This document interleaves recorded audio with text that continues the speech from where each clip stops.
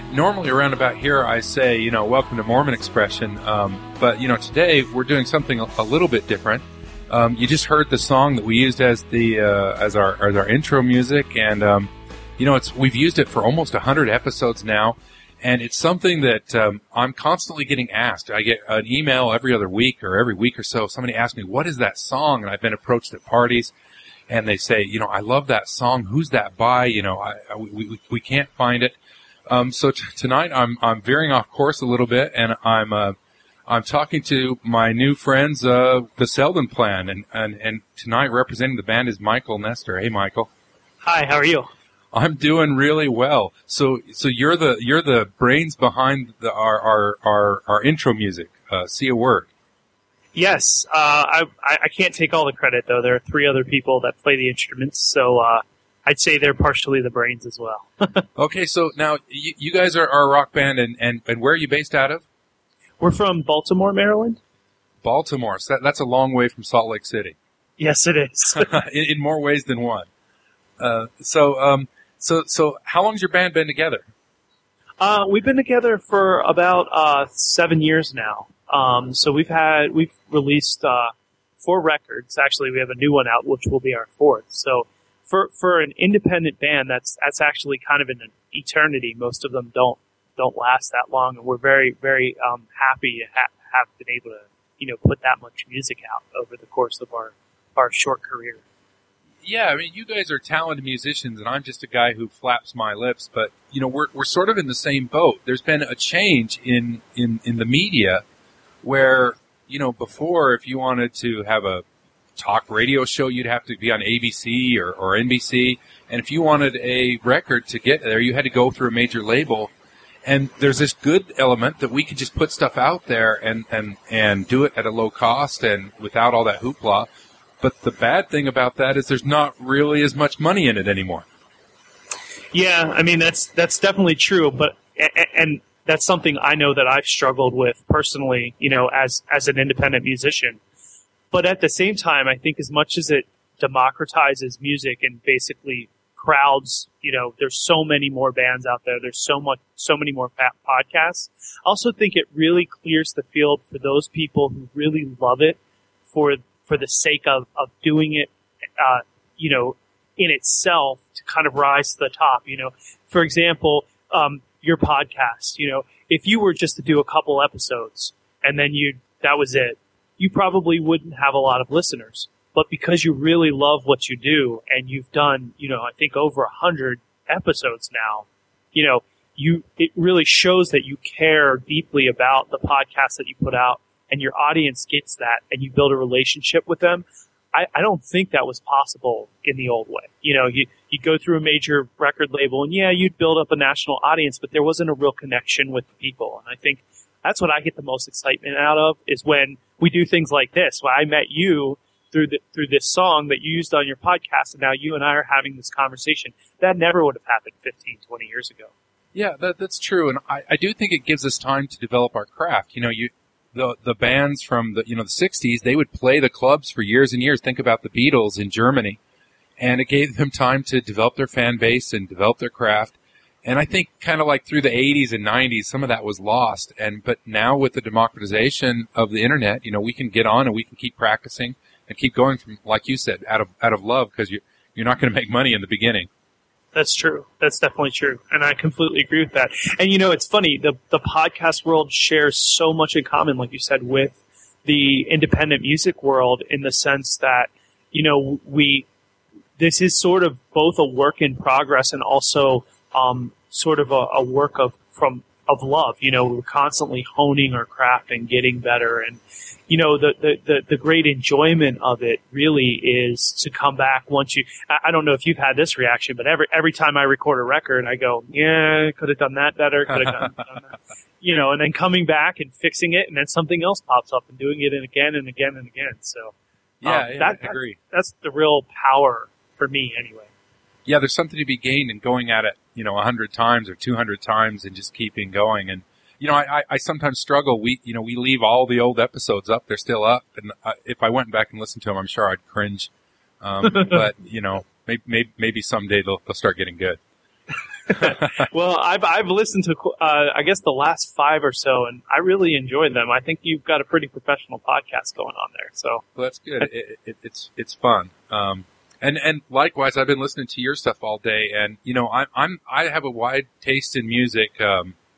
From Gordon Lightfoot to 9 Inch Nails, I guess, and for me, I'm not a trained musician. I just turn it off if I don't like it. But when we were selecting it, I have to give the credit to my wife. We had just a little kind of blues riff we played in the first couple episodes, and then she said, "Oh, this song's no good," and so she went out and spent days and days and days searching the internet, and she came down and she had a final list of songs.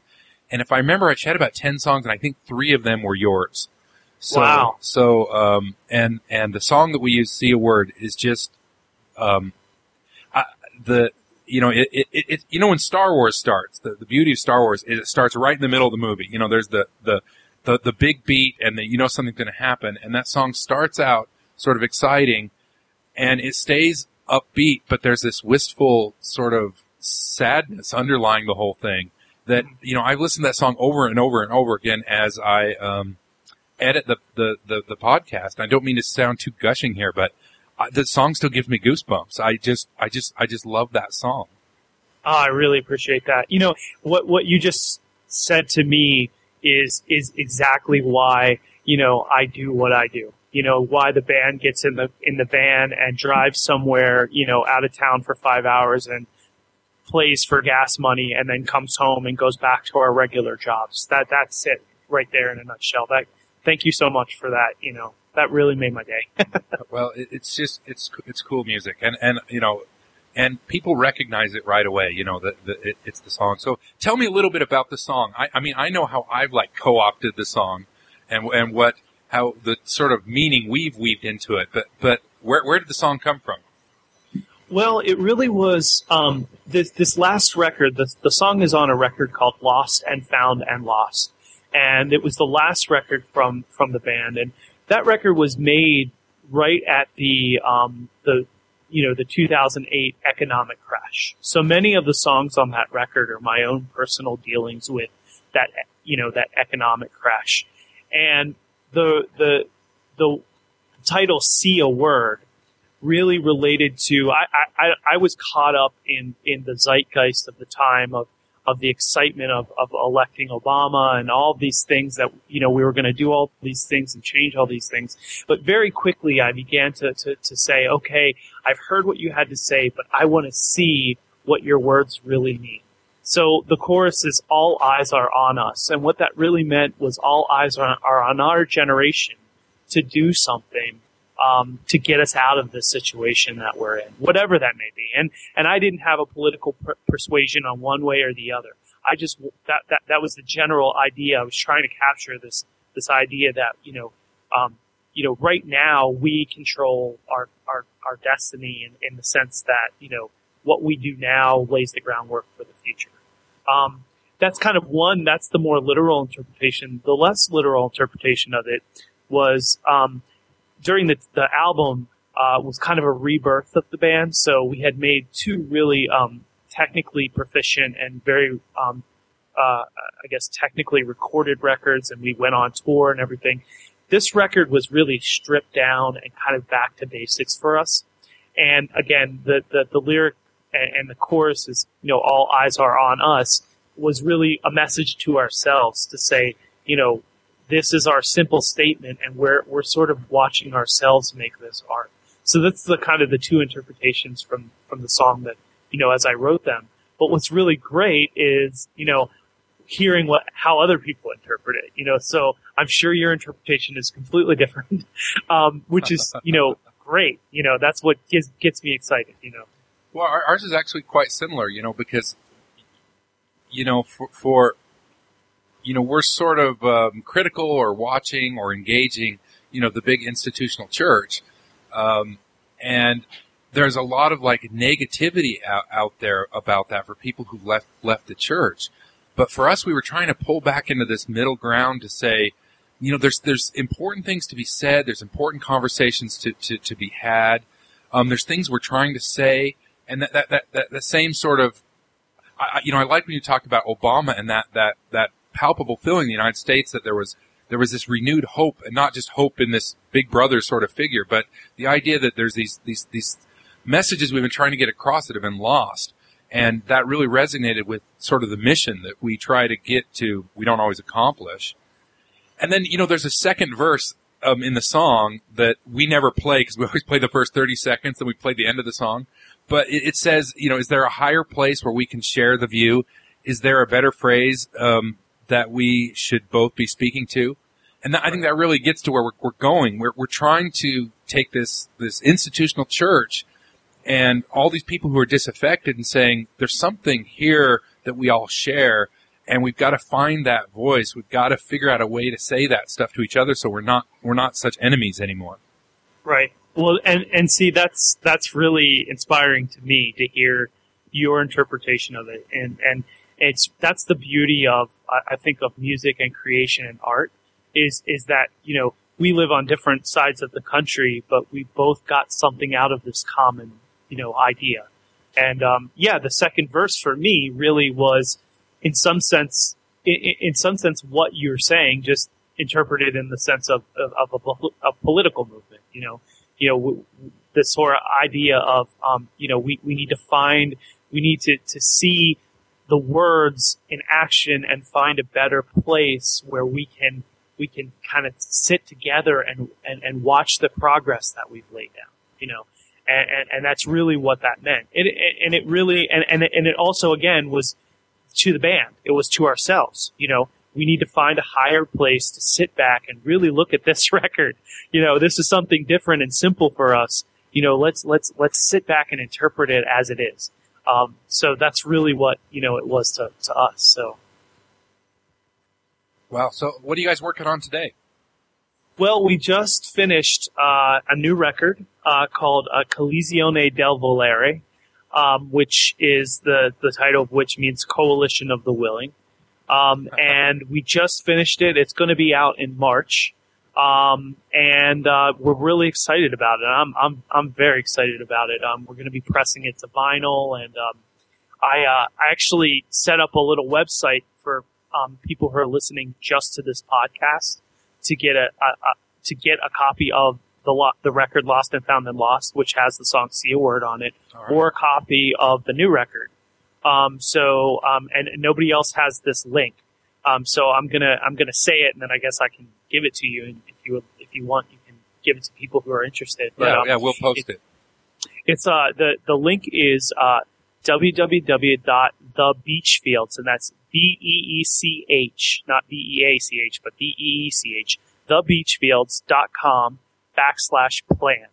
So if you go to that website, you'll see the record that has "See a Word" on it, and then also the new record. But nobody else, this record isn't coming out till March, but I wanted to do something special because you reached out to me, John, and I was really excited about the fact that you guys used our music in a way that I never would have conceptualized. And that's the beauty of the internet. That's the beauty of what you do.